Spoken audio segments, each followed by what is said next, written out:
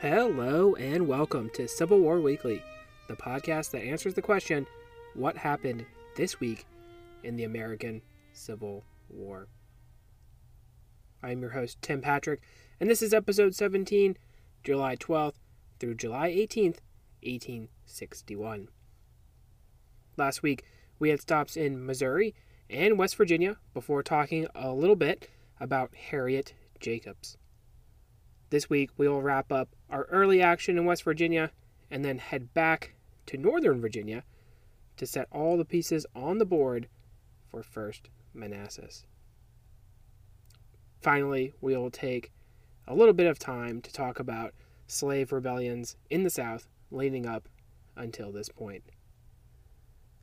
Let's first see what George B. McClellan's Ohio Department is up to first. As we ended last week, Rich Mountain had cut a force of Confederates into two and forced General Robert Garnett to withdraw from his position at Laurel Hill.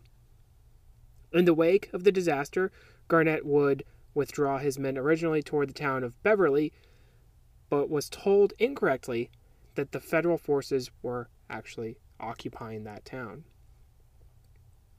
McClellan did want to press his advantage and ordered General Thomas Morris to pursue the remnants of Garnett's men as they fell back toward Virginia proper. Thomas Morris had attended West Point, but was a railroad man before the war. He commanded a brigade of Indiana regiments. Instead of continuing his career in the Army, he would resign and go back into the railroad business in 1862. Morris would become the president of the Indianapolis and St. Louis Railroad. The Indiana Brigade would pursue Garnett to a fork in the Cheat River at a place called Corrick's Ford, about 30 miles from Rich Mountain on July 13, 1861. All along the way, the Confederates would discard supplies to aid in their flight. Now, in this particular fork, the river is necessary to be forded twice before continuing toward Virginia. Garnett would lead men downriver to make a stand and delay the oncoming Federals. Sharpshooters of the 23rd Virginia would exchange fire from across the river. As Garnett continued to give orders to his troops preparing to withdraw again, a shot from the Union troops killed him instantly. Garnett would become the first general officer killed in the war. Confederate troops evaporated, leaving supplies and a cannon, as well as the body of their commanding officer. 20 would be killed or wounded, but many more would be lost in the retreat, either to desertion or capture. Garnett's body would be recovered by the men under Thomas Morris and sent back to his family for burial. So to recap, there have been 3 skirmishes now in West Virginia, and none have gone well for the Confederacy. All have gone well for the Wheeling Convention and George B. McClellan, who will soon play a more major part of the war effort in Virginia proper. Speaking of Virginia proper, let's head back to the situation just outside of Washington, D.C. When last we mentioned events, we talked about the Battle of Hoke's Run and the failure of General Robert Patterson to occupy Joseph E. Johnston's army, which would allow those reinforcements to meet with P.G.T. Beauregard and his confusingly named Army of the Potomac. Irving McDowell had massed a large body of men in the nation's capital, and pressure mounted to do something with this force. McDowell knew that the men under his command were extremely green and probably not ready to move forward, but unfortunately he would have to do so anyway. The Confederates had taken up positions all along Bull Run Creek, south of Centreville, Virginia. As McDowell's 35,000 men advanced, they had retired to this position and dug in at various positions. Union 1st Division under Daniel Tyler was tasked with reconnaissance. His orders were to observe well the roads to Bull Run and Warrenton. Do not bring on an engagement, but keep up the impression that we are moving on Manassas. Manassas Junction was an important railroad hub nearby where the Confederates had concentrated their forces. Tyler was an older general, being born in 1799, the son of a Bunker Hill veteran.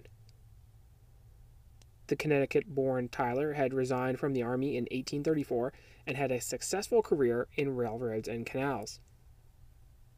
Apparently, he was pretty good at taking over bankrupt ventures and turning them around to make a profit. In 1861, General Tyler now stared at Bull Run near Blackburn's and Mitchell's Ford. He wished to determine the strength of the enemy he knew to be waiting there. A brigade under Israel Richardson would move forward, supported by artillery under Roman Ayres. Ayres has a battery of 12-pound field howitzers, so we should have a good idea of what those are now. He had attended West Point and saw no action during the Mexican-American War. Immediately prior to the war, Ayres was serving as an artillery instructor at Fort Monroe. He would rise to command a division in the Army of the Potomac. I will take a pause to introduce Israel Richardson, or Fighting Dick as he was called. Richardson was a native of Vermont and a descendant of Revolutionary War General Israel Putnam, who commanded troops at Bunker Hill. Richardson would attend West Point and serve in the Seminole and Mexican-American Wars before resigning his commission. Before the war started, he would be living as a farmer in Pontiac, Michigan. During the war, he would obtain a reputation as an organizer and a disciplinarian, eventually rising to division command. His brigade on July 18, 1861, would consist of the 1st Massachusetts, 12th New York, and 2nd and 3rd Michigan. Hidden along the wooded banks of Bull Run would be Virginia and North Carolina men under one James Longstreet. If Thomas Jackson would become the right arm of Robert E. Lee, Longstreet would most likely become the left. He was born in South Carolina in 1821. Longstreet had a tough time at West Point, almost failing several subjects, but managed to still pull through. During Longstreet's time at West Point, despite obviously having some problems, he was taught by Mahan, who we discussed during our tactics segment. James would be wounded in the Mexican-American War. Afterwards, he would continue in the Army, serving at various frontier posts until the outbreak of hostilities.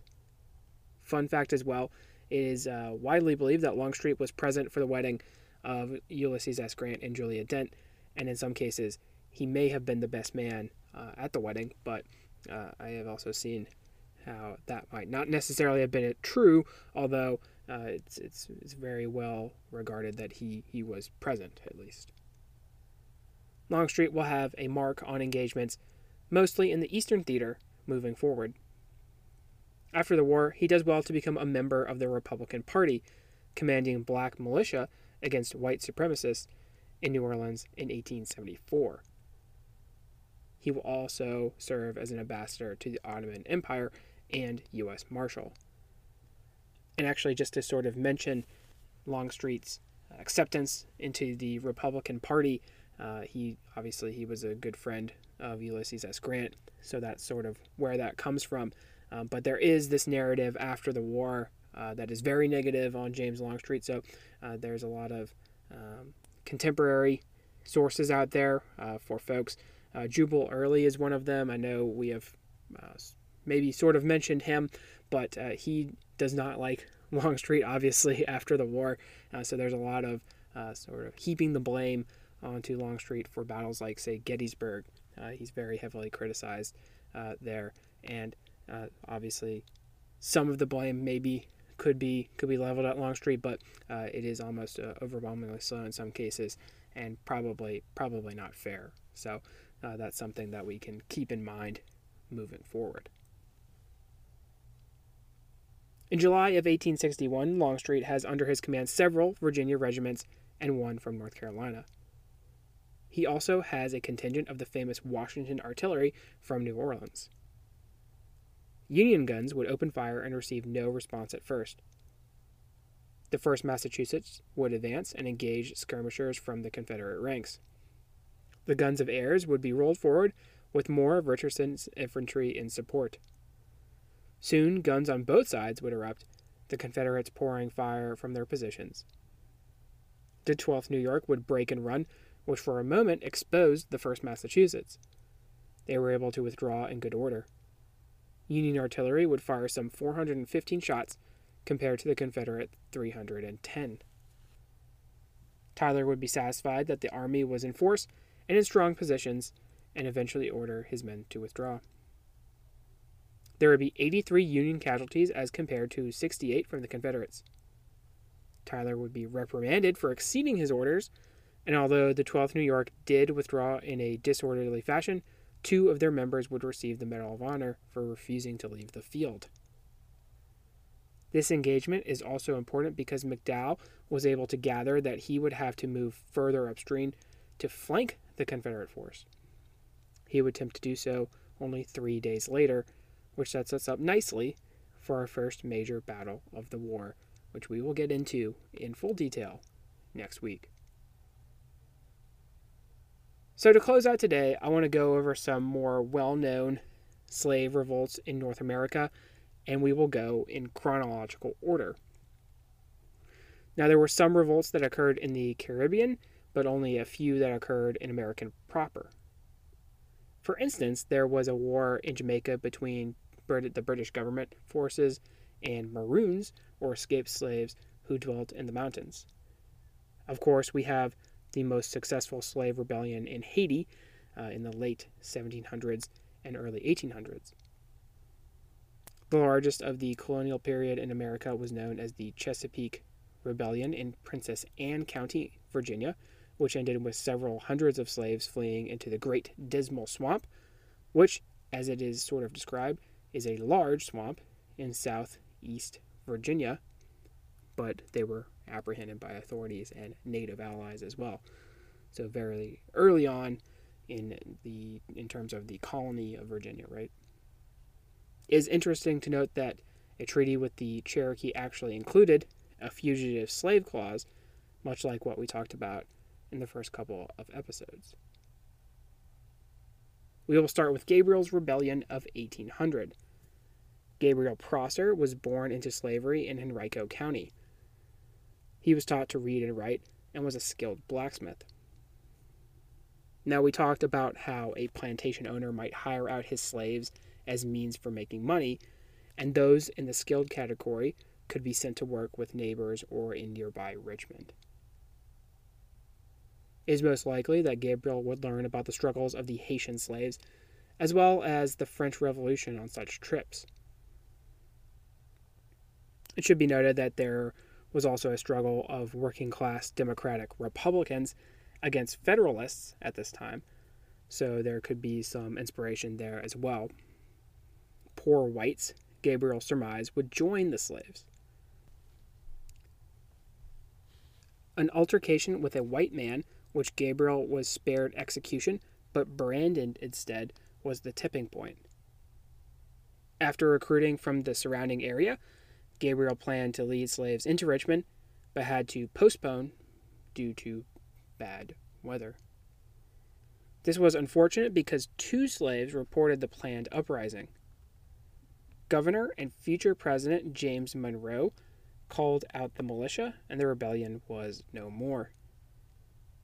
It is theorized that perhaps James Monroe was the target of the rebellion and would have been forced to exchange his release from captivity for freedom for the slaves. Gabriel Prosser swam to a ship and attempted to flee, but was turned in by another slave for the reward, of which they were only given 50 out of a potential 300. Of course, because, obviously they were a slave, so that was sort of the reasoning behind that. They weren't given the full reward. He was out on trial, but refused to speak. Gabriel, as well as his 2 brothers, and 23 other of his conspirators were executed as a result. In 1822, we have another attempted slave revolt, this time in South Carolina, which was led by Denmark Vesey. Denmark Vesey's early life is unclear, although it is likely that perhaps he was born in St. Thomas and took the name Denmark after the country who ruled St. Thomas at the time. Vesey was able to actually purchase his freedom after winning the lottery in 1799 and started an African Methodist Episcopal Church in Charleston.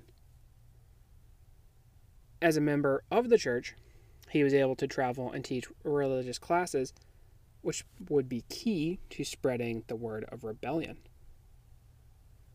Inspired by the events in Haiti, Denmark planned for an insurrection that would include the murder of the white enslavers, the liberation of Charleston, and the escape to Haiti. He would also be inspired by the congressional debates surrounding Missouri, which we talked about in the first few episodes. South Carolina having a large slave population, it's possible this revolt would have included thousands. Much in the same manner as Gabriel, slaves would inform authorities, who moved quickly and arrest 131 men, 67 of which, including Denmark Vesey, would be executed. Now, Nat Turner's rebellion is probably the most well-known slave rebellion in America, occurring in 1831 in Virginia. Nat Turner was born in Southampton County, Virginia, in 1800. He learned to read and write and was reportedly very intelligent.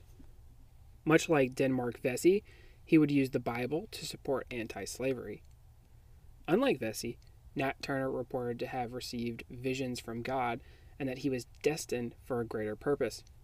To quote one such vision, "I heard a loud noise in the heavens, and the Spirit instantly appeared to me and said the serpent was loosened, and Christ had laid down the yoke he had borne for the sins of men, and that I should take it on and fight against the serpent. For the time was fast approaching when the first should be last and the last should be first. And by signs in the heavens that I would make known to me when I should commence the great work, and until first sign appeared, I should conceal it from the knowledge of men. And on the appearance of the sign, I should arise and prepare myself and slay my enemies with their own weapons." An eclipse of the sun would occur in February of 1831, which was interpreted as this signal. Turner would lead fellow slaves on a rampage that would see 55 white people killed, including the family of Nat Turner's owner. State militia and federal troops would rally and disperse the 40 or so followers of Turner. Nat would escape, but was eventually discovered and captured. He was tried and executed on November 11th, among 55 others. Unfortunately, the hysteria involved in the revolt would see many other blacks killed by mobs. I want to mention two successful events involving slave ships, Amistad and the Creole.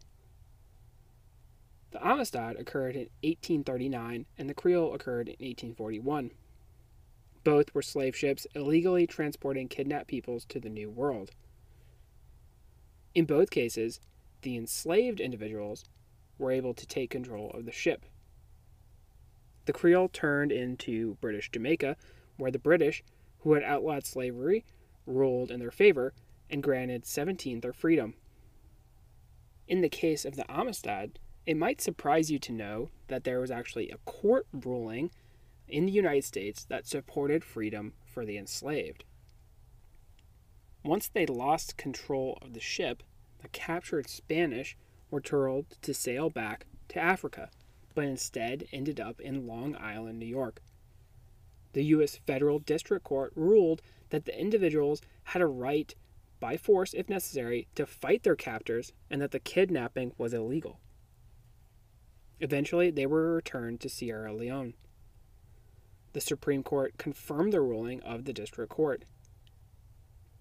This, unfortunately, would be overshadowed by the later Dred Scott case we talked about in episode 3. think we can go ahead and stop right there for the week. This one was a little bit shorter, but I think we still managed to cover quite a bit. We had Corks Ford and Blackbirds Ford in West Virginia and Virginia. We talked about the rebellions of Gabriel Prosser, Denmark Vesey, and Nat Turner. We also had the lesser-known events surrounding the Amistad and the Creole. Next week, we will spend the time talking about First Bull Run, so get excited. If you like what you hear, please make sure to leave a review. Posted in the description should be a link to the Patreon, Venmo information, as well as a link to the website. Support for the general upkeep of the show would be greatly appreciated. Feedback is welcome. The email is cwweeklypod@gmail.com. Questions, comments, concerns, all are welcome. Thank you so much for listening, and have a great week.